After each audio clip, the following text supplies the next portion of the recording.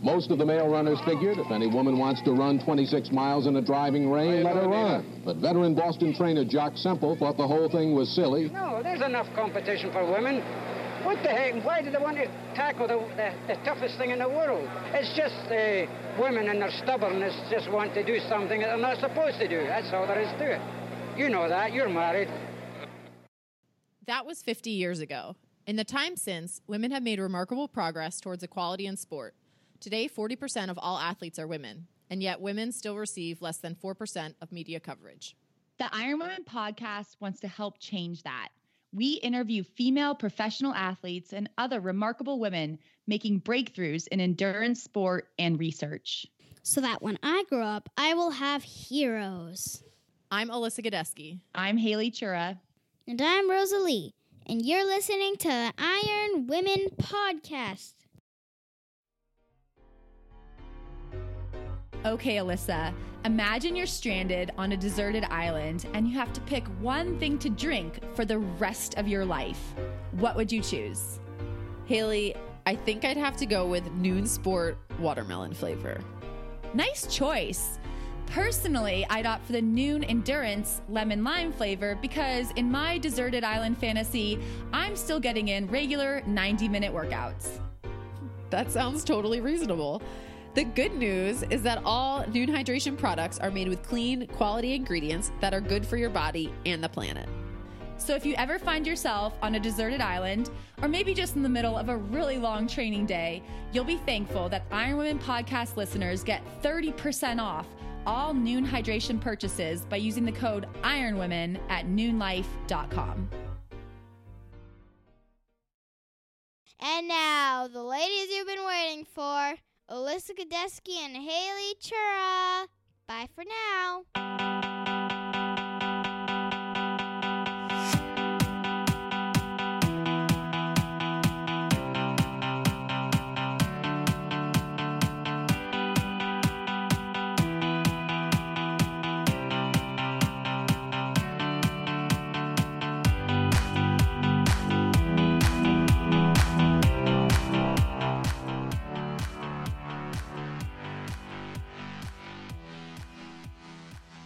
Hi, Haley. Welcome back home.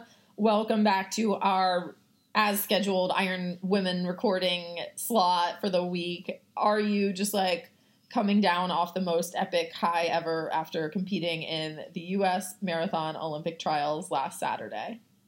Alyssa, I feel like I'm in like a dream. Like the race experience in Atlanta was so incredible, and I'm so excited to talk about it. But before we get into all of that, I do want to ask about how your travel has been, because you just, you're now in New Zealand, right? So last time I saw you was in Atlanta. If anyone listened to last week's episode, it was our live event panel in Atlanta ahead of those U.S. Olympic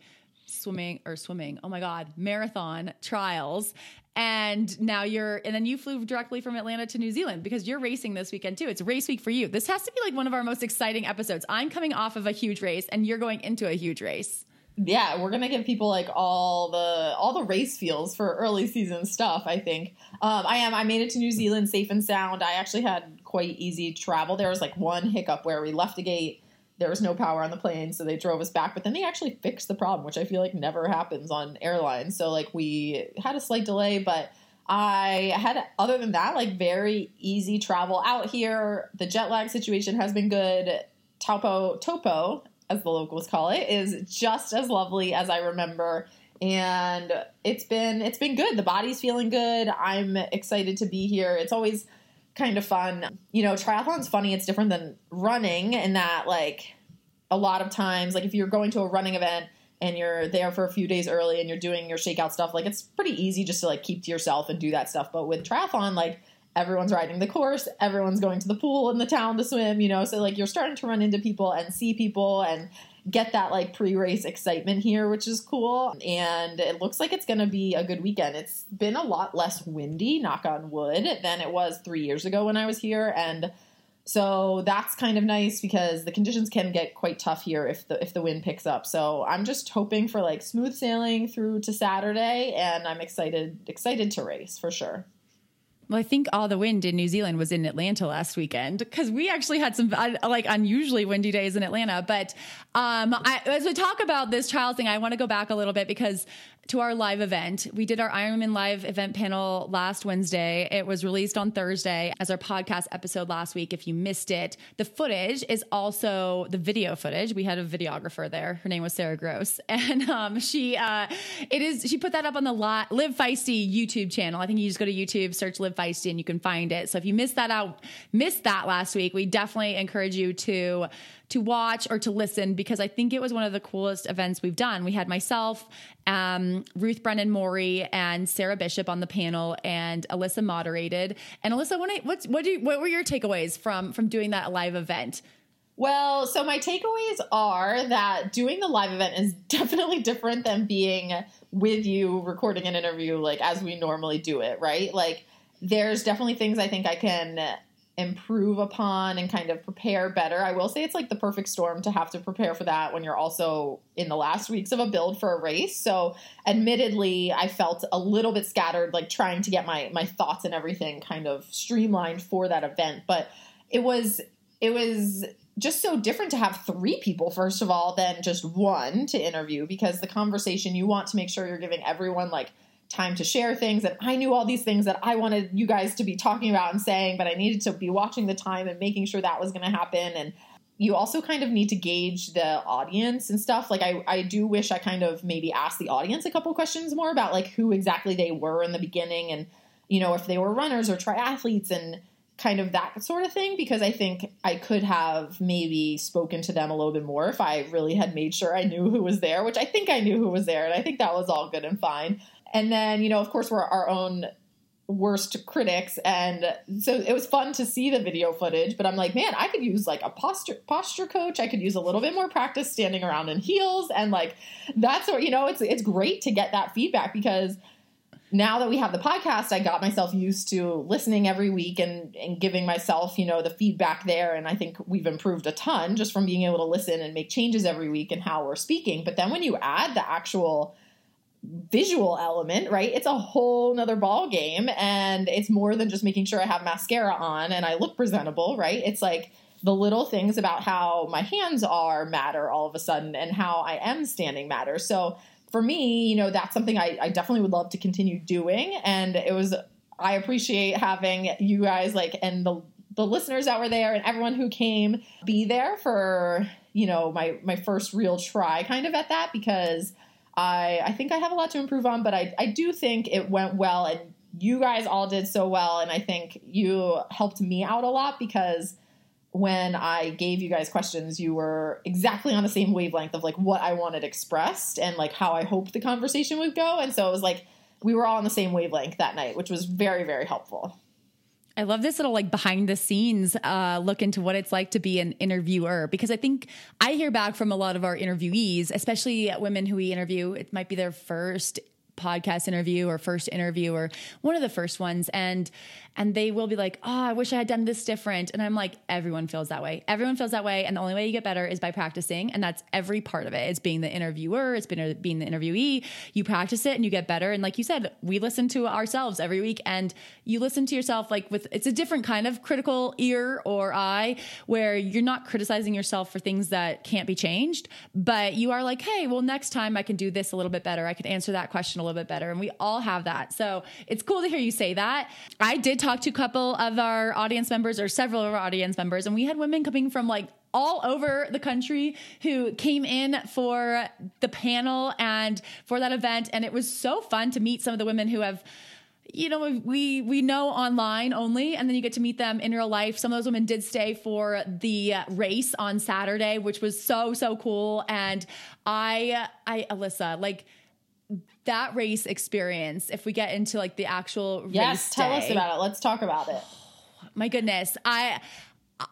It was so incredible. I mean, the whole week was amazing. Just everything was so well organized. The Atlanta Track Club, shout out to the Atlanta Track Club for pulling off that race. I've never seen anything like it, with 700 elite athletes, all treated like elites. And I heard an interview with Rich Knaw, who was the race director and the president of the Atlanta Track Club, and he talked about how he realized that, yes, the top 3 in each race was going to go to the Olympics. And it was a very big deal for, for the 10 favorites, maybe, that they were going for those Olympic spots. But he also said that he wanted everyone else in the field to have a memory that they would keep for a lifetime. And I can say that mission was accomplished. Like, the race start, I think when I envisioned this race, like just months ago, I actually thought, I'm like, a big part of why I wanted to go was because it was in Atlanta, because I have so many friends and family in Atlanta, because those streets are special to me. The city is special to me. And it went so far above and beyond that. Like, I got to stand on that start line with 450 of the fastest women in the country. Every single woman on that line had run a sub 2:45 marathon, which is so fast. I was standing next to Ruth Brennan-Morey, who is one of my favorite competitors from triathlon, just an incredible human. And we said, this feels like a dream. Like, we were standing here and we were so lucky. It was this beautiful day, perfect running weather, like 50 degrees. Yes, it was windy, but wind is like your friends and family, like embracing you, right? We have wind in a lot of triathlons. And then the gun goes off and we're running down these streets, and there were a lot of spectators at the start, but you kind of expect that. What I didn't expect was that when we made the turn onto Peachtree, it was deafening, like roaring. And as someone who grew up swimming and, of a sport where you kind of have your head under the water and you don't hear a lot, and as someone who does a lot of Ironman, where even the best Ironmans, you think of like Kona, where we have a lot of spectators, it is not like this. I mean, I could get emotional just thinking about it right now, and just how the streets were just lined. And there were so many people yelling, "Go Haley," from all areas of my life. I had my college roommate, Carolyn Joyce. Her family was out there, her parents and her brother, and her brother's kids and his wife had made me signs. And those people have been cheering for me for decades, since I was a really good swimmer, since I was swimming at the University of Georgia. And one of my other Georgia teammates, she was out there with her dad, and seeing them it was so cool. Of course, I had my Dynamo Multisport family, who came out and cheered, and, Betty Janelle, who got me, started in sport and endurance sport and triathlon. And she's, going through cancer treatment right now and hasn't left the house in about 5 months. And she came out and cheered. And so it was just so, so special. I mean, my coach, Matthew, he was out there, and one of my old bosses from when I was accountant at Bennett Thrasher, I saw him. I mean, and there were a lot of people who I didn't see just because the crowds were like so, so big, but I heard them. And so it was just crazy. Like, I hope everyone sometime in their life could have an experience like that, because it was like, oh my goodness, like, I've been doing sport for so long, and I'm so lucky to be here in this position and have like all these people around me. So it was, Sarah Gross was out there, and Catherine Taylor and a lot of the women who were on the Ironwomen Live event, and they were all out there. And then a lot of the volunteers at different aid stations were actually people that I knew, from Smash Fest Queen team, from just triathletes who were out there volunteering, and the volunteers were so incredible. And, I don't know. It was, and also just the race format, having it be these multiple out and backs was so cool, because even though I was closer to the back of the pack, I got to see those women in the front. Like, you got to see them coming back. And I felt like rather invested into their race. And I got to, see the moves that were being made. And that was really cool as well, because yes, I was not going for an Olympic spot. There was under no circumstances that I think I would be going for an Olympic spot unless there was like something that went terribly wrong. But I did it felt really cool to be running on the same course as them, to be experiencing the same conditions as them. And then also to be not too far behind them, and that was something neat about having that 2:45 cutoff. It's not, even if we're further back, we're not so far back. And also just everyone is pretty fast. Like, we have a lot of other races where, most people are fast and there are qualification times, but they might be age graded, or they might have some charity slots or sponsor slots. This race had none of that. Everyone had qualified. And to have 450 women who had qualified, I can't say it enough because it was so historical to be part of that. It gives me so much hope for what we're doing as the Iron Women podcast, for what we're doing for women's sport, and for why, we get on the phone every single week and try to interview and share some of these stories, because you can think that there may not be that many, but there are, and people will rise to the occasion if you give them the opportunity.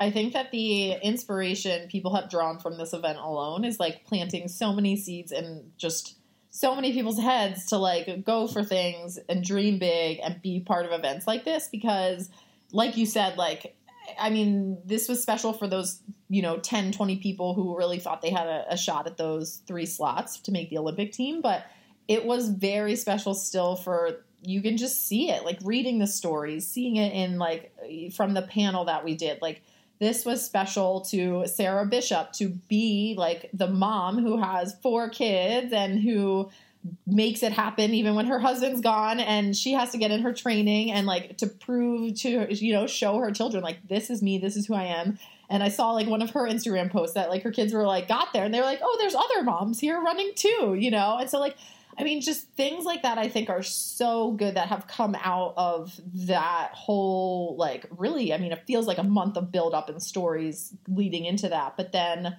also just like that, having that trickle through social media and the news. I mean, we're getting like New York Times coverage on this stuff, like with Ruth, and, like that kind of stuff is just so amazing. And to see where we are, I mean, you and I can remember that when we were just getting into the sport, like think about 2009, like that wasn't happening a decade ago, And so like, and it's just, I don't know.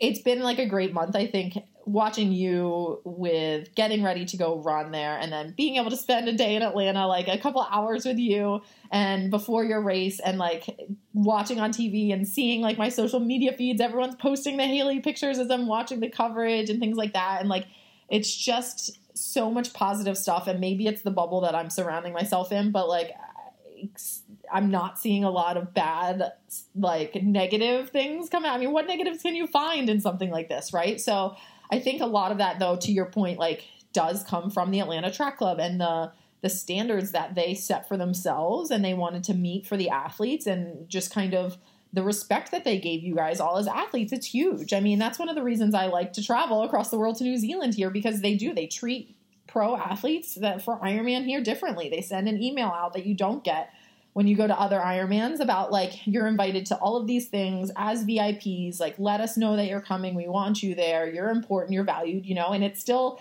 isn't quite Atlanta, US Olympic marathon trials, but it makes a difference. And it helps you as you're sharing your story and getting like other people involved to help you, because it takes a village, right? It always takes a village. But on that note, I have to ask a like logistical question. I do want to hear about the hydration situation, because we spent some time talking about this on the panel, your bottles of alcohol, and people will have to listen to that week to know exactly what that joke means. But how did that go? Like, was that wild? Because the coverage I saw actually I had to watch on the Olympic channel being international. And so, cutting between the races, they weren't very interested in necessarily showing you guys getting your hydration a lot. But how did that go? Like, did you find your bottle? Was the plan? Like, did it work?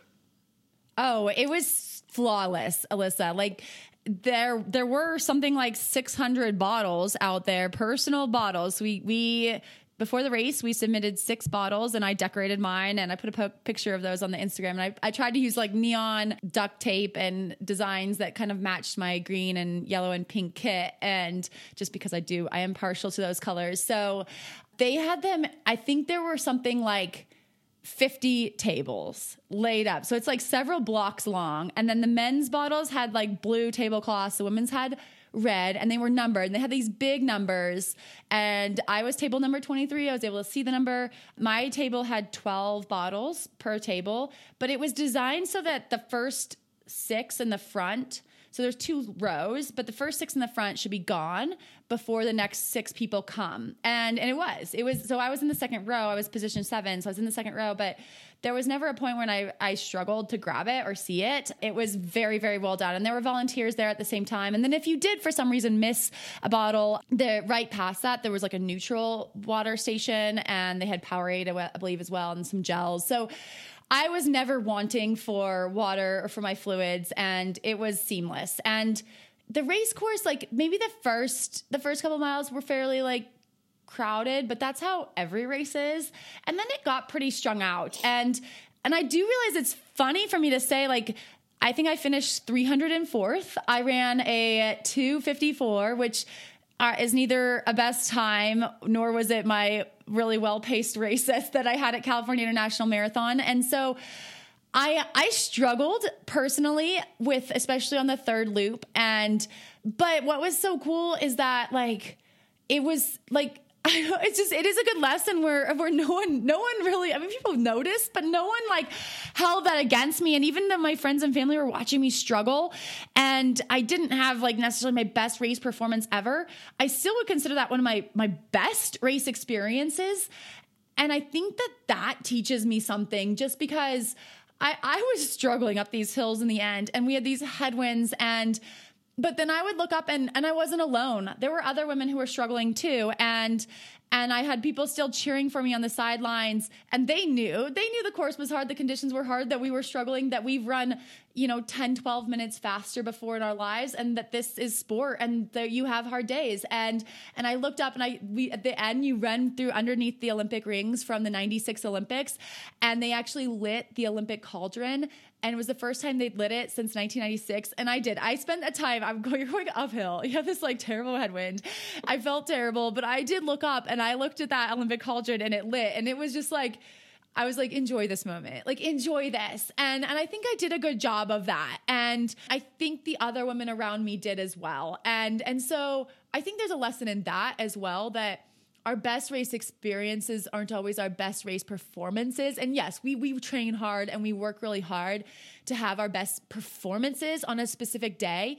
But if things aren't coming together, there's still a lot of good and a lot of learning. And hey, I am also going to give myself a little pat on the back for having my off day be a 2:54, because that is still really damn fast. So I'm really proud of myself for that as well. And then coming down that finish line, I mean, the roar was like insane. And then you get to like meet up with some your like friends and family, and that was really cool. And I actually met, give a shout out to Bianca, who was like, I think finished sometime around me. And she came up to me afterwards and said she's a fan of the podcast. So Alyssa, we have runner listeners as well, which is awesome. We love it. So thank you, Bianca, for listening. And everyone else who actually came up to me and said that they listened, they're a fan of the podcast. I really appreciated it, even though I was like an emotional wreck after that race, as you can imagine, because I'm barely like keeping it together, talking about it like 3 days later. So I appreciate everyone who talked to me about it. And I'll be emotional about that race probably for the rest of my life, because like Rich Knaus said, I mean, it's a memory I will cherish for a lifetime. So thank you, Atlanta Track Club. Thank you for everyone who cheered and helped put that on. And thank you to everyone who watched at home. And thank you to you, Alyssa, for coming out and making it really, really special, having that panel before and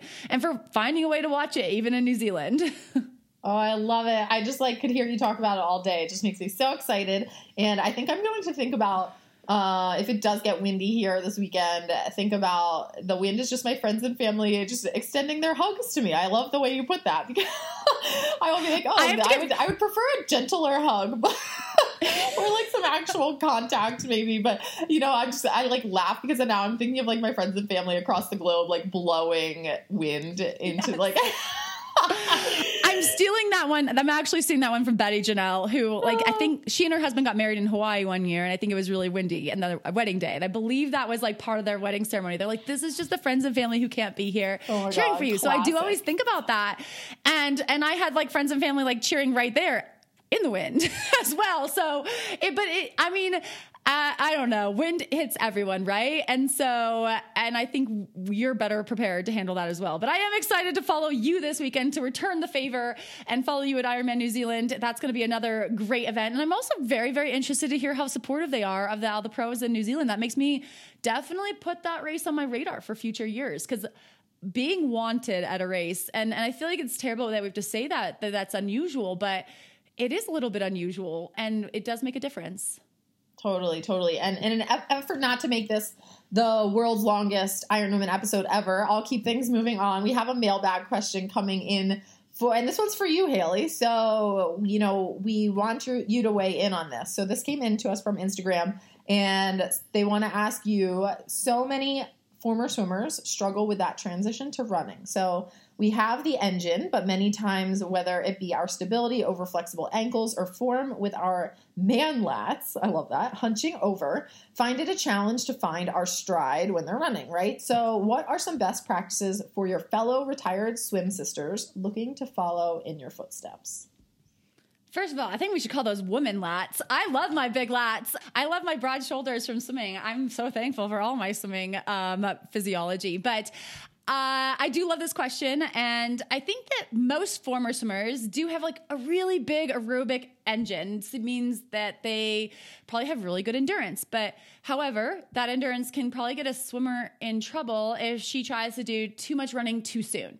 So the problem is that she'll probably be able to handle the duration of a long run just fine, but that increased impact from the quote unquote dry land part of running is really hard on a body that's used to being horizontal in a nearly zero impact, low gravity environment like a pool. So my suggestion is patience. The best thing I did 12 years ago was hire a coach. And I'm really lucky that my coach, Matthew Rose of Dynamo Multisport in Atlanta, had personal experience as a swimmer turned runner, and he knew the risks of coaching an athlete like me. There have been so many times during the past 12 years, and especially in those first early years, when I honestly thought my run workouts were too easy. But I think by doing those easy runs year after year after year, it gave me this foundation to gradually get faster without getting injured. Because outside of getting hit by a car in 2015, I've had 0 major injuries and no running related injuries in 12 years. So these days, I wouldn't consider my run workouts at all easy. They crush me. They're very hard. But that's because I have gradually worked up to running the paces and durations that I do now, and my body is better prepared to handle that impact. I also do believe that swim and bike fitness, and especially bike fitness, really do translate to run fitness. So triathlon really could be the perfect way for a swimmer to transition to being a runner, to add in that lower impact activity like cycling that is a little bit more run specific than swimming. So I would give this listener, my best advice is to be patient with your progress and think in terms of years, not weeks or days. And it might not take you 12 years, but just be patient and know that aerobic fitness is going to pay off as soon as if you're patient and consistent and just celebrate little milestones along the way. I love it. That was great advice. Being able to look at the bigger picture and be patient is key advice probably for a lot of things in life, huh? And we'll move on. We have a really fun interview coming up with Malindi Elmore. Haley, can you tell us more about that? That's right. We're riding the coattails of the U.S. Olympic Marathon Trials hype this week and bringing you one more story of a professional triathlete / marathoner as we share our conversation with Canadian Olympian who also boasts an 8:57 Ironman PR, Malindi Elmore. So Malindi just set a new Canadian marathon record when she ran a 2:24:50 to finish third in January's Houston Marathon. The Canadian Olympic selection process is a little different from the U.S. selection process. And during this interview, Malindi does share some insight into what goes into making the Canadian Olympic marathon team. If she does make the team, which will be announced in May, this would make Malindi a 2-time Olympian since she raced the 1,500 meters on the track in the Athens Olympics in 2004. In the 16 years since Athens, in addition to becoming a very fast marathoner, Malindi has also become a clean sport advocate, passionately speaking out against doping. She's also had 2 children, and as mentioned earlier, she even spent a few years racing as a professional triathlete, running her way onto several 70.3 podiums and a very impressive 3rd place and sub-9-hour finish at her debut Ironman at Ironman Arizona in 2016. We'll have our conversation with the multi-talented Malindi Elmore right after the break.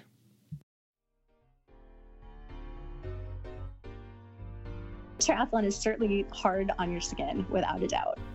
That was Teresa Helsel, dermatologist PA and accomplished triathlete. Earlier this year, Teresa came on the podcast to offer skincare advice specific to triathletes. Teresa's 2 biggest tips were to avoid sunburn and chafing. And luckily, Iron Women podcast listeners get 15% off all Zelio skincare products, including Sun Barrier SPF 45 zinc-based sunscreen and Betwixt Athletic Skin Lubricant and Chamois Cream. Use the code IRONWOMEN at teamzelios.com for 15% off and use Zelios products to protect your skin during all your swim, bike, run fun. Hi, Melindy. Welcome to the Iron Women podcast. Hi. Good to meet you. Good to be here. So I didn't even know exactly where to begin when I was researching all of your career accolades, because you have the kind of career that I think they make ESPN 30 for 30s out of, because it has literally everything. So we're going to go through a lot of the early stuff even to brush our listeners up on some of that. And in that, I read that you said that when you were a 12-year-old child, you decided that running would be the sport that would take you to the Olympics. So I think there's a lot of people out there who are kids who dreamt of the Olympics, or maybe even some kids listening who have dreams of the Olympics. But clearly you took this dream very seriously. So what do you think that you were doing in those really early, even childhood years that set you apart?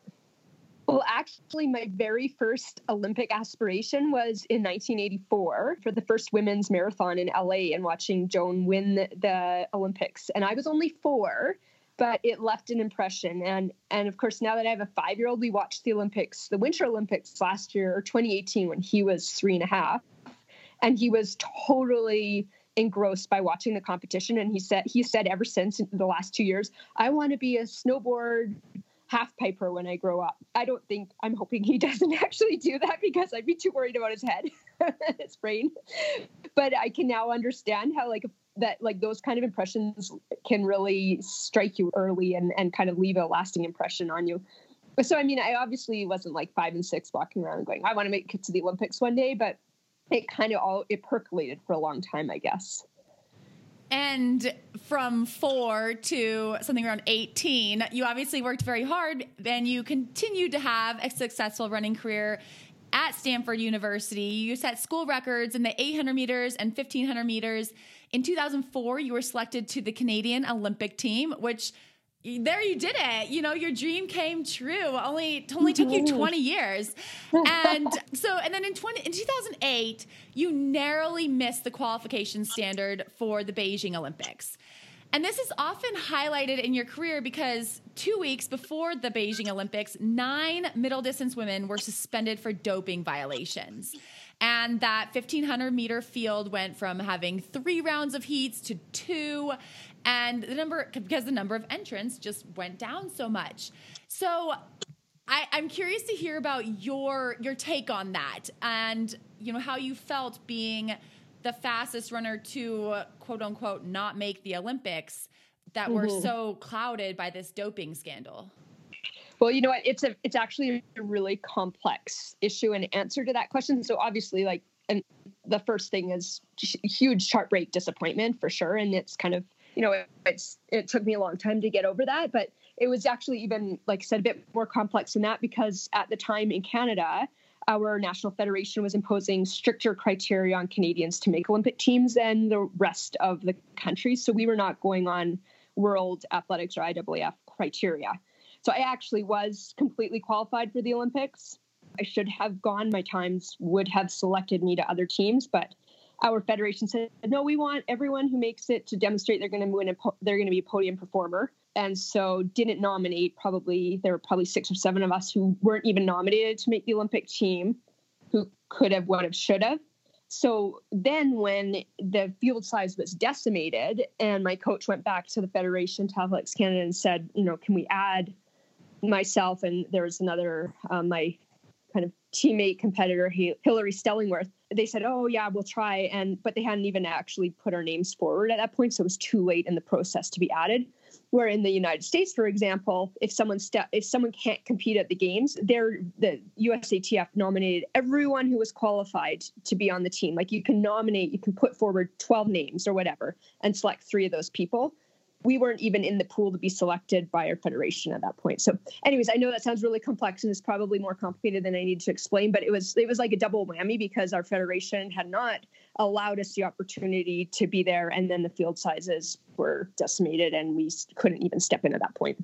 That's super fascinating because I might come from a swimming background, and there was a time when I had one of my best friends made the Olympic swim team after the trials because a different swimmer tested positive.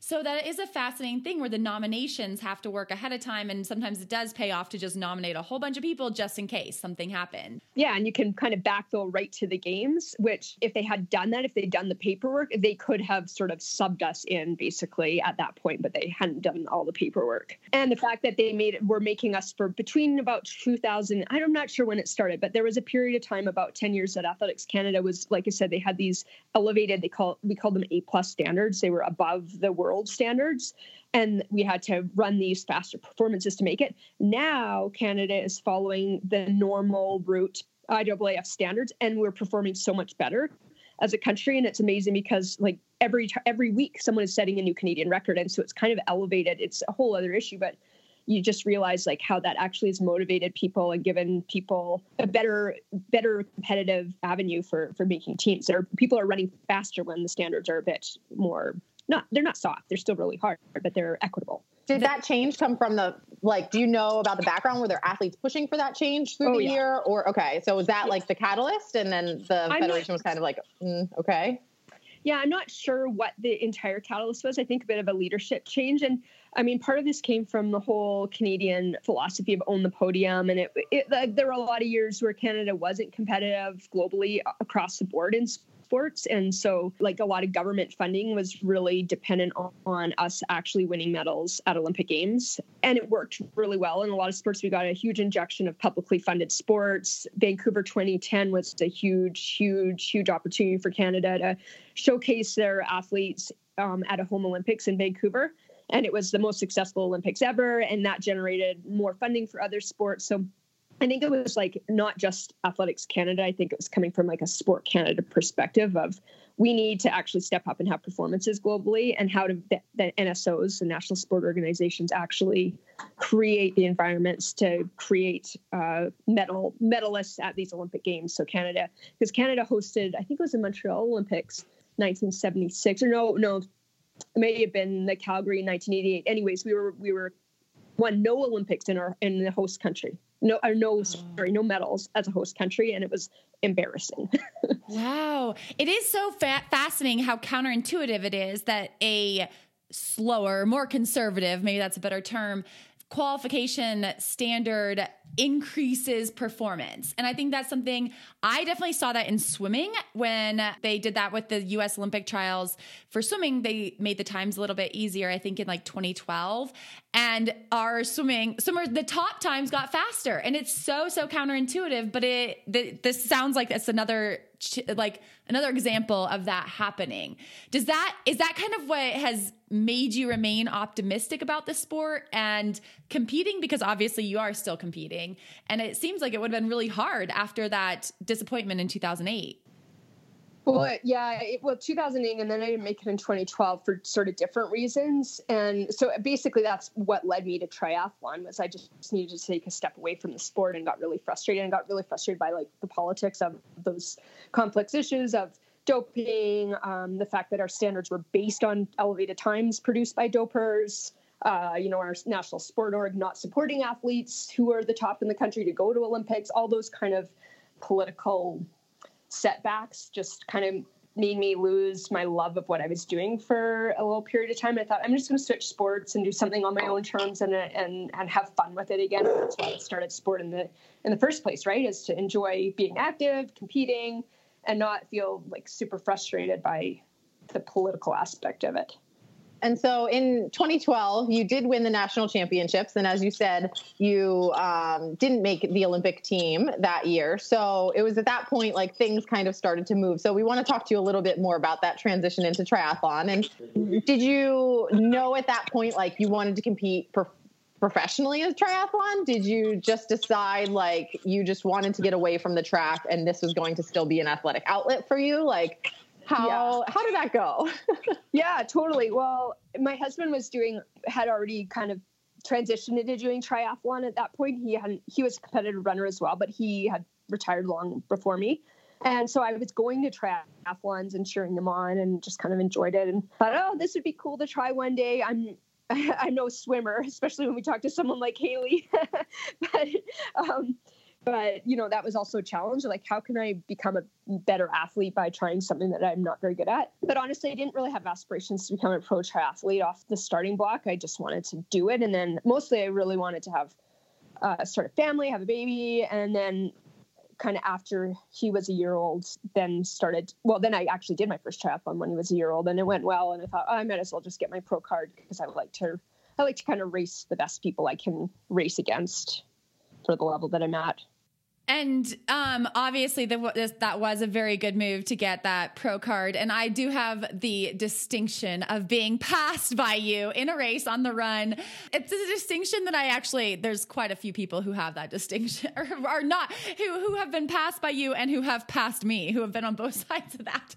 But you had a really good triathlon career. Even your debut Ironman time of 8 hours, 57 minutes, and 22 seconds. You did that in Arizona in 2016, and it's still the fourth fastest time ever by a Canadian woman.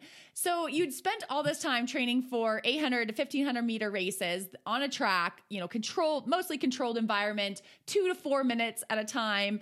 Clearly much different than even a 8 hour and 57 minute Ironman.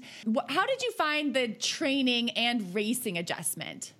Yeah, I mean, it was a huge, huge change in training. Absolutely. And I think, you know, I'm sure we'll get to it, but that really set the stage for being able to take on the marathon training. And I think it was fun. Like, it's kind of fun to reinvent and to reinvigorate through new challenges.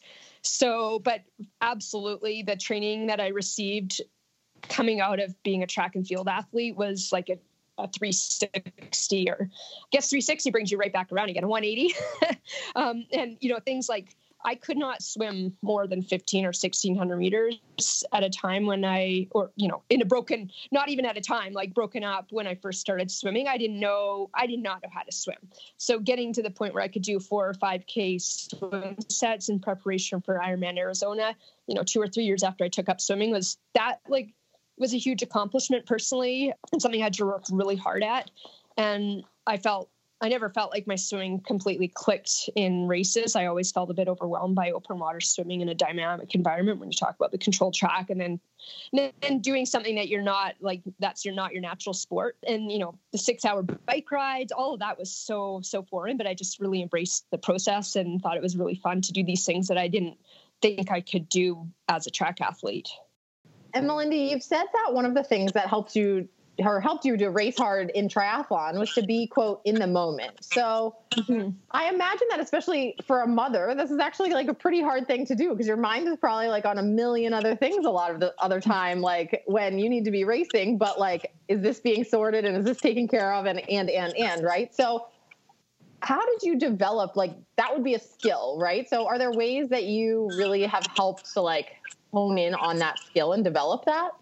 Well, I think racing is different than training. At racing, I'm pretty good about focusing in the moment and really, you know, staying engaged with what I'm doing. And I think that just comes from 25 years of doing it. And also just having, like, being a competitively oriented person, that when it's a race, that's all that matters to me in that, you know, in that context. Training is harder for sure. Like, sometimes going out to training sessions, and when there's the to-do list is a mile long, and I feel torn between what I should be doing, like on the home front or work front with training, there can be a conflict, which I'm sure everyone feels that pull. But I always feel like I get halfway through training session, and then suddenly, like, I just get the natural release of, well, I'm sure, I mean, people who talk physiology and hormonal systems can tell you all the technical terms, but I just feel like I can finally relax and focus on what I'm doing. But sometimes it's a battle to get to that point, right? And then you realize, like, at the end of a session, how you are better off for having done it, and that actually how much it helps you be calmer at home and at work as well. And this is kind of a self-serving question, but going back to racing Ironman and triathlon and not being a swimmer, I'm very curious about the mindset you have when you come out of the water or when you're on the run, because obviously our race tactics are quite different. And I'm always impressed by people who can come out of the water and hear, a number that's pretty big that they're down by. And yet I still end up on the run getting splits being like, this Canadian woman looks way better than you and she's coming fast, So what is your mindset when you come out of the water? Like, do you just know your run will be there and that I'm going to come back to you or someone like me? It doesn't have to be me. You know what? I have had some really, really dark moments in the swim. I'll be really honest. Like there's been some moments when I'm out there and I look around, especially when you race with the pro field and it's a small field. You're not with the people surrounding you. Even if you're having a bad race, there's at least people with you if you're in the age group race, right? I'm like, sometimes I can't see anybody and I think I'm the only person in the water and I'm not always very good at sighting, and I'll look up and I'll see that I'm 100 meters. It feels like a mile off course. And I can be pretty hard on myself in those moments of, why am I so bad at this? So for me, the water is the hardest thing of staying calm and just trying to really not, this is what Matt Dixonism, who is my coach, Purple Patch Fitness, while I was a triathlete, is like, he'd always say, don't judge in the moment, and just stop being so hard on yourself, like reserve judgment until the race is over, because sometimes I'd be swimming like, oh, I should be swimming more. I need to do more. But I mean, I think part of it is like when you've only done it 2 or 3 years, there's like running, like you need a history of a background in sport to be good at it. So yeah, my mindset in the water and coming out of the water is not always as positive as it should be, because sometimes I am really overwhelmed by how far back I am or how poor my swim was based on how I'm judging it. And I come out and it's like, okay, just get on the bike. I'm on ground now. Like, just go as hard as you can. And pretty much my race strategy once I get out of the water is just to go as hard as I can on the bike and as hard as I can on the run. In the water, my strategy is to try and stay relaxed and not in a way try and go as hard as I can, because as soon as I start trying to go as hard as I can, I automatically get tense and actually swim slower. So yeah, I'm sure it's different for both of us. And that's kind of the cool thing about triathlon is there's kind of equalizers between the 3 disciplines, and we all have really different ways of executing a race based on our natural strengths and weaknesses. And Melindy, after your second child was born, you had another career transition in sport, and this time you went to marathoning. So was it during Ironman training that you fell in love with that like marathon distance and you were like, I think maybe I want to pursue this at the next level? Yeah, I just say again, it was fairly organic. I didn't really have a plan during either transitions that, now I'm done this, I'm going to move on to this next goal. They've certainly been, like I say, more of an organic, like, I want to try this new sport and see and just do the training and see what I can do. And then I get myself into it and like, okay, well, it's going pretty well. I should, if I train well and I compete well, then what are my results going to bring? So I actually had planned to just stop competing competitively after my second, because I thought the time away from training and competing is definitely puts a strain on the family at times, and that I would just kind of settle into, being mom to 2 kids and go camping during the summer and not have to plan our family vacations around when I'm racing or training.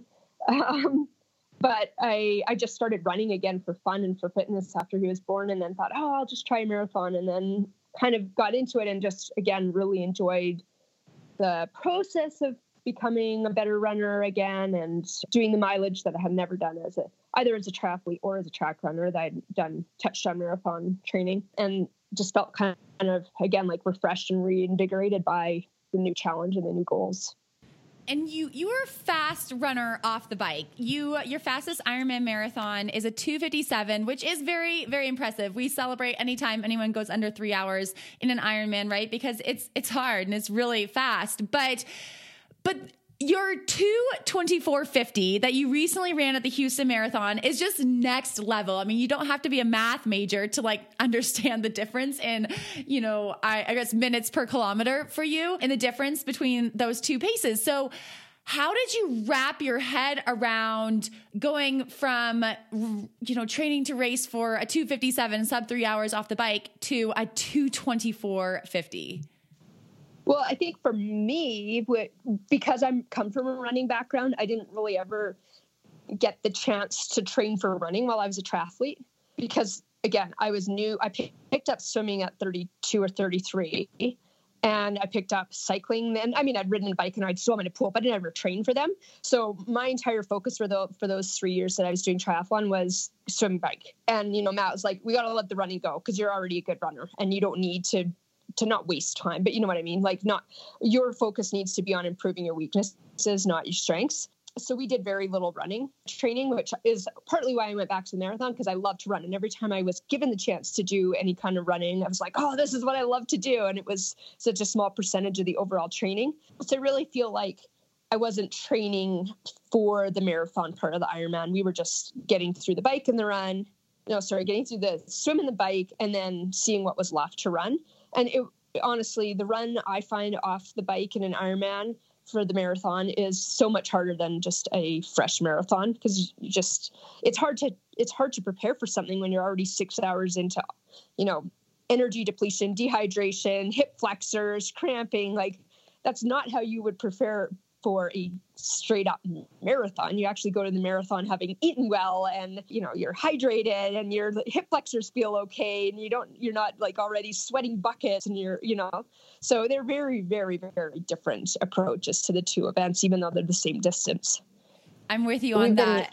We've been talking a lot about the marathon versus Ironman marathon. And so you and Haley are definitely on the team of the Ironman marathon being harder. I think I'm still a little undecided, but I have a lot of bad memories from how hard that open marathon was when I did that. So I feel like if you're prepared well for a marathon, the first half of it is just like a give me, and then it maybe becomes tough, but you're already halfway through. Instead of the Ironman, you like the first step off the bike is like, oh my God, what am I doing to myself? I agree. I think my Ironman.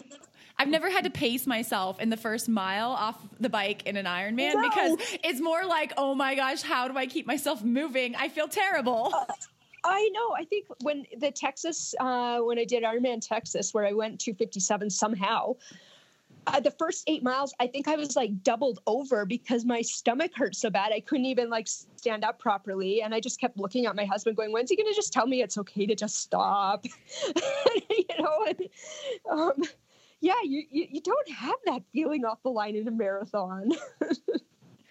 And Melindy, I did want to ask you about Houston specifically. So in this race, and I apologize, I wasn't able to figure out the exact pronunciation of her name, but Askeli Marachi, I think maybe, of Ethiopia, was out in front by herself. And so I was listening to some of the post-race kind of gossip, if you will, and I heard it could have been a situation where the other women, like maybe yourself included in that front group, didn't realize that she had kind of gotten away so fast at the start and was actually running with men in a group like ahead, right? So was that the situation? Were you guys aware of her leading the race?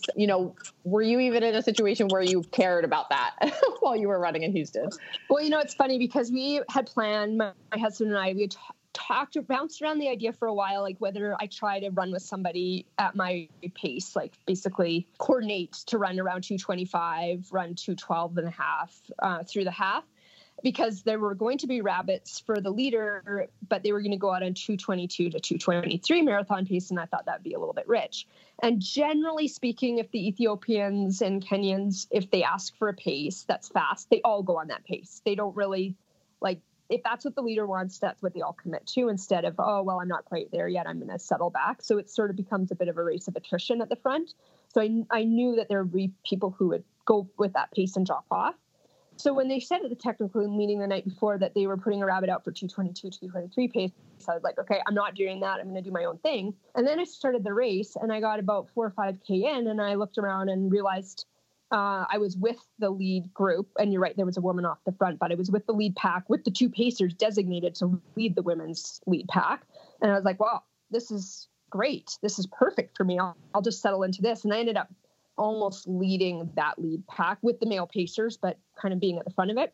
But I did know that there was somebody off the front because I think my husband was on course and he gave some feedback and said that there's someone 2 minutes up the road. But then the rest of the time, I'm like, this is so awesome. I'm in the lead pack. I've got the pacers. I'm in the race. And I had thought about going a little bit faster at one point. I thought, no, this is the race I need to be in. Like, at the end of the day, even though you want to run fast, it's a race, right? And I think sometimes people get so wrapped up in running with their time and they forget that you actually, the objective is also to place as high as you can, which I do like about triathlon because there's way less emphasis on your overall time. It's more on how did you place. And I think that's like at the core of racing is placing as high as you can and beating as many people as you can and seeing how well you can do in the field. So yeah, no, I knew she was ahead. And then I was starting to get a little bit of feedback that because she went out really fast and then she was a lot slower in the second half. We were more even because she only ended up being a minute ahead by the end, but she was 2 or 3 minutes ahead of us at the halfway. So again, like that race strategy. And then the group that I was in, there were 8 of us at one point, and then by 4 or 5K to go, there were 3 of us left. Well, I ended up second of that group and third overall. And then, like I said, there were 2 of the women that had been in our pack for 35K. They DNF'd, and one of them lost 5 minutes in the last 5K. So the group does blow up in the end if you're patient. Wow, that's super fascinating. I guess just from a perspective of having done one marathon recently and not anywhere near the front pack, but I love hearing about it, and it does get me excited to watch the Tokyo Olympics coming up. But I'm really curious about your opinion on the quote unquote shoe debate. I know that leading into Houston, there were some rumblings, some like unattributed articles coming out saying they might ban the Nike Vaporfly Next Percent and 4% shoes. I think your husband actually had tweeted something about like, I hope it doesn't tell this next week or something. And ultimately that didn't happen. So I'm assuming you ran in the Vaporflies. And I just want to hear your kind of your take on this because you've been in running for so long. Like, what do you think about the shoes? So yeah, first thing. So my husband, who I keep talking about, his name is Graham. I'll just refer to him as Graham now. Yeah, he was a little bit panicked the few days leading into Houston. He's like, we got to have a backup plan if they ban these shoes. And I thankfully have never been really a gear person. Like he always told me what to ride in triathlon. He told me what I needed for a setup for bike and wheels and tire and PSI and everything. He'd just get my bike set up. Thank goodness, because I'm not really technical that way. And same with the shoes. He just handed them to me last year. He ordered them. He's like, you need to wear these shoes. This is what everyone's wearing now. You have to wear these shoes. And I was, again, not being someone who cares that much. I'm like, oh, okay, whatever you make. But as soon as I put them on last year, because I ran in them in Houston last year too, it's like, oh, these are amazing. Like you can absolutely 100% feel the difference in the shoes with the first step you take. So they are unlike anything else. It has become very controversial, and it's a little bit, the media's really gleamed onto it, and sometimes it feels a little bit like that's the storyline that's overriding performance, especially when you think of things in the context of placing.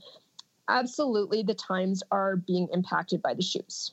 I'm not even going to deny it. Some people may, but there is a relatively significant factor of performance in the shoes. So we're going to need a new reference point now, because times that were being run a few years ago are a minute or two faster over the marathon with the shoes. My biggest beef, I suppose, at this moment, but I am glad with the new World Athletics rules that have been imposed recently with stack height and number of carbon plates that go into a shoe. So it's 40 millimeters and 1 carbon plate are allowed. It's just getting more parity within the market so that everyone doesn't feel like they have to wear Nike or they're giving up time. It'll be really nice. And I think that there's a lot of technology and a lot of innovation going on. I guess I don't even suppose it's innovation, but a lot of reaction by the other shoe companies to come out with competitive shoes so that New Balance, Saucony, Hoka, Asics, et cetera, can all provide the market a comparable shoe to the Nike Vaporfly or the Next Percent, so that we're not just, having a monopoly situation where everyone feels like they have to wear Nike or else they are effectively giving up time. What about the sponsorship perspective? Have you passed up like shoe sponsors so that you can wear the Nike shoes? Well, this is part of one of the reasons why I think there needs to be parity in the market, because for 2 reasons. One is that there's people under contract with other shoe companies who are not possibly at the moment not on an equal playing field to people who are sponsored by Nike. And I hate to think that somebody won't make an Olympic team in the United States because they've already signed a contract a few years ago with a company and they don't have a shoe of the same level yet. That's completely unfair. And then on the flip side, if I'm going to consider wearing a shoe that's not a Nike shoe, then it needs to be a really, really, really, really competitive shoe and really close to Nike in order to be worth it. So, I mean, at this point, Nike has people who are giving up contracts in order to pay for their shoes to wear because they don't want to give up 1 or 2 minutes or 3 minutes or whatever it's going to be, and therefore not make an Olympic team because they're in, quote unquote, the wrong shoes. So yeah, it's a tough one that didn't used to have to impact running decisions very much. It's certainly in triathlon, you have to consider what bike you're riding, what gear you're using. So many more of these gear questions and equipment questions come into question in something like triathlon and some other sports. But in running, it's always been pretty raw of who's the best trained, who's the fittest on the day, who executes the best race, that's the person who's going to win. And now if it's like, oh, well, that person has shoes that are 2 to 3 minutes faster, or that person has a prototype shoe that is not accessible to other people, that's really, really a problem in this sport. So it's something that absolutely needed to be done. And I think we're only a few months away from a lot of these shoe companies putting out shoes that are at least competitive, maybe not as good as or better than, but at least give some choice for both sponsored athlete and people, the market in general to buy. It is a fascinating debate. And coming from the triathlon side of things, it's like, as a triathlete, you're just so inclined to be able to buy speed and to buy things. And like a lot of the fastest triathlon items are, quote, maybe readily available, but also made in like really small batches sometimes from like really small companies that like, sell like a handful of these things. They're like, people are making their own types of bars and things like in their basements and riding them, and things like that are happening a lot. So it's been interesting, I guess, from, more of an outside perspective to be watching the shoe debate. And I mean, I don't know. I agree with you though, when you described putting on the Vaporflies and just feeling the difference it is. It's certainly a difference. So there's a lot that can be said about that, but we don't want to leave our listeners kind of with the cliffhanger of what's happening for this Olympics. So at this point, I think that we're keeping our fingers crossed, right? So you being Olympic bound is still not 100% confirmed because you can't be officially named to the Olympic team until after the window for qualifying, which closes, which is in May, which seems like crazy late to me too. So that qualifying time, like other people, I guess, could in theory meet is 2:29:30. And so since you're 2 minutes ahead of the rest of the field, so, again, our fingers are crossed and things look good, right? But do you, are you training as if Tokyo is on the docket? You'll readjust if something's unexpected. Like, do you know of other women who are kind of still gunning for a spot before May? Yeah, well, absolutely. A couple things. One is Canada doesn't have an Olympic trials the way the United States does. So we had an Olympic trial, which was the Toronto Scotiabank Waterfront Marathon in October that I was actually originally planning to run, but then I had like a last minute injury. So the winner of that in standard was guaranteed their spot to Tokyo for the Canadian team. And that leaves 2 more spots, so up to 3 total, for Canada to fulfill their whole quota for the Olympic team. We're in a position in Canada this round of Olympics where we've never been before, where we had 7 or 8 women coming into this Olympic year who had a chance of making the team. We have depth that we haven't seen before, which is super exciting because we sent 2 women in Rio in 2016, which is the first time we'd sent 2 women for the marathon. And previous to that, we had no one or 1 person. So now we're actually in a position where we are going to send 3 women to the Olympics. There's already 4 people who have qualified. Now because we're not a straight up trial the way you are in the US, where it's first 3 across the line are have their spot. In the end of that qualifying period on June 4th, Athletics Canada has to actually decide who are they filling those 3 spots. One of them's already taken. That's Dana Podorski, who won Toronto, because that's how they wrote their selection criteria, and that's why I wanted to run Toronto as well. And then there's 2 more spots, and there's right now 3 of us who have times that qualify for it. So how they, and there's still a few more people gunning for it. So how they actually decide, because again, there's a bit of nuance, like are all courses equal? We had a woman who finished 9th at World Championships in Doha in the heat, so she didn't have a fast time, but she performed really well under those conditions. It's really interesting and really been intriguing in Canada to follow this kind of story, like who's going to get the spots, and super, super cool to have a competitive field for the first time where we're going to be sending 3 really, really good runners. I'm hopeful and optimistic that I'll be on the team. And if 2 people end up running faster than me in the next 2 months, then that's pretty amazing for our country. But at this point, the plan A is to proceed as if I'm going to be running in Tokyo and plan my spring training and racing season with that as focus. Like, I'm not going to do another marathon. I'm not going to chase the standard this time. So I looked at the Olympic marathon course, which is actually happening about 5 hours north of Tokyo in Sapporo, Japan. And it reminds me a lot of an Ironman run course. It has 3 loops, lots of turns, and the temperature, while it won't be as hot as Tokyo, could still be pretty warm. So assuming you get to race, do you think your Ironman experience might give you an edge on your competitors? Well, first of all, thank you for telling me about the course because I haven't looked at it yet. So that's very interesting to know. And I really like the fact that it's a 3-loop course because I actually really like that about Ironman when we have 2 or 3 loop courses in Arizona or Texas. Like, to me, it just kind of breaks it down. So some people like single loop courses, but I'm all for loops. And plus it's really fun to check in with your friends and family on course when they can watch you more easily. And the heat, the heat is absolutely a factor. And I apparently race well in the heat, but I don't really find it that pleasant. Like, it's still really miserable, but I guess I don't blow up completely. And I'm really lucky in Canada that we have really, really great sports science. And like the lead of our Canadian Sport Institute, his name is Trent Stellingworth.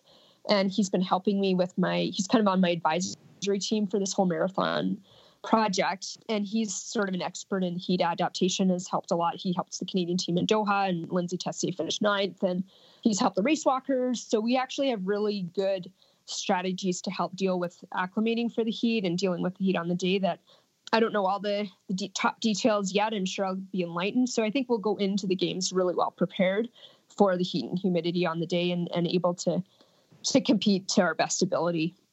Melindy, when we're reading about your career, it's been given a description of one being about resilience and reinvention. So I'm curious about if you would agree with that. Well, you know what? It's funny because I've had a lot of downs in my career, and thankfully we're on an upswing right now. But I don't think you make it 25 years without having some pretty gutting moments over the years with, injuries or not making your goals and dreams. But I think, at the core of it is I really love to train. I really love to compete. I love the process of getting towards a goal. And then I also like the reinvention piece. To me, it's fresh and exciting to change things up and to think of new challenges and to kind of go with the flow with things. So I didn't, like I said earlier, plan to go from one professional career in track to triathlon to marathon. That was never the master plan. It's just like,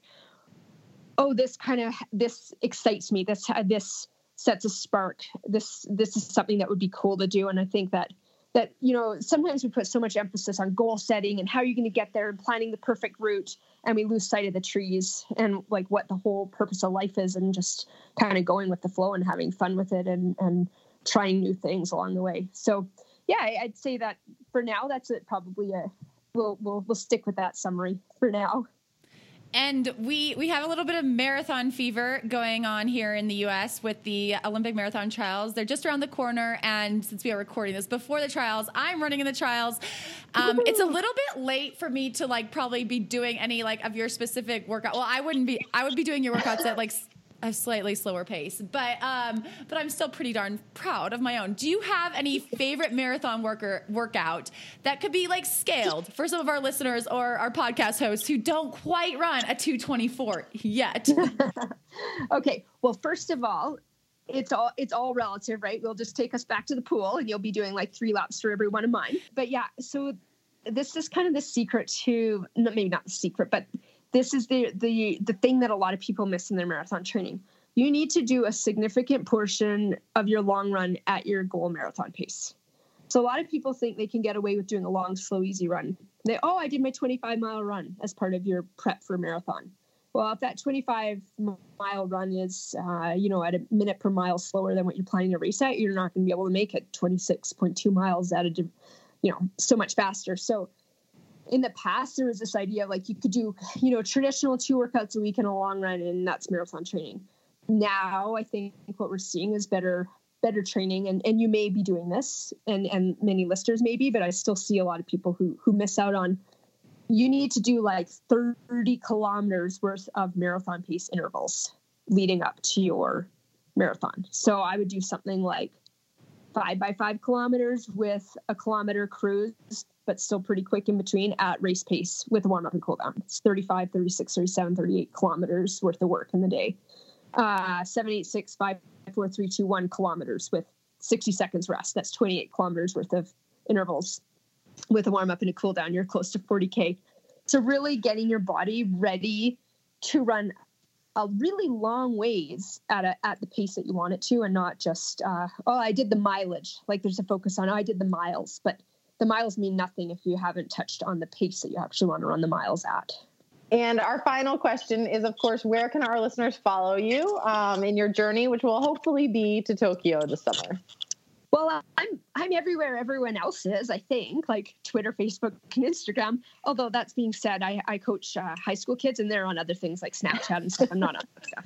So I'm on the things that, like, people in their 30s and 40s are on, and those platforms, and just my name, which thankfully is very, for me, it's super uncommon. So I don't have to worry about there being multiple Melindy Elmores out there, because I don't know any other Melindys.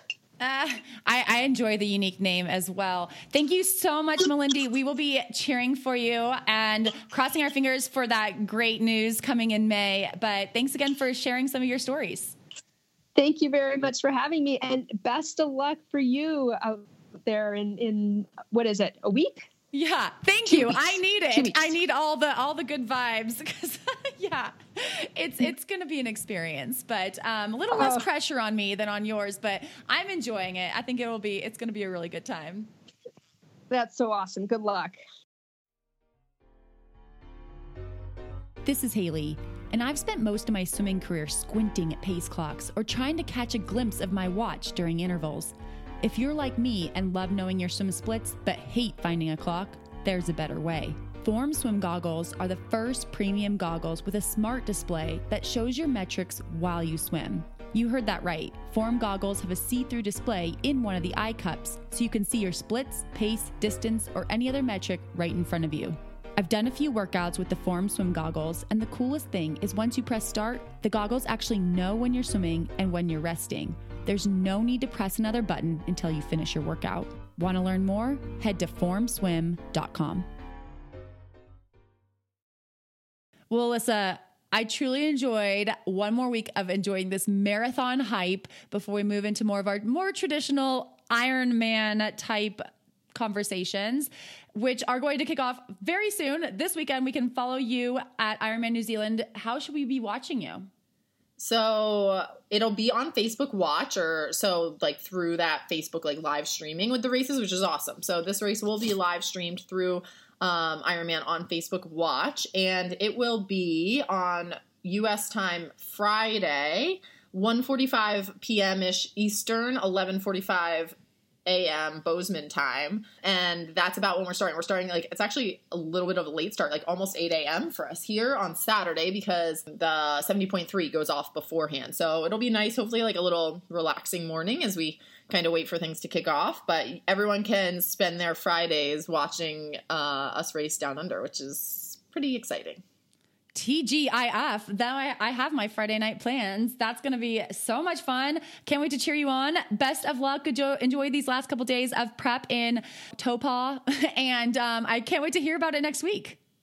Thanks, Haley. Congratulations again on the U.S. Marathon Olympic trials. I think I'll be remembering you running for a while, so I can't even imagine how you feel. But we'll catch up again next week. Bye, Alyssa.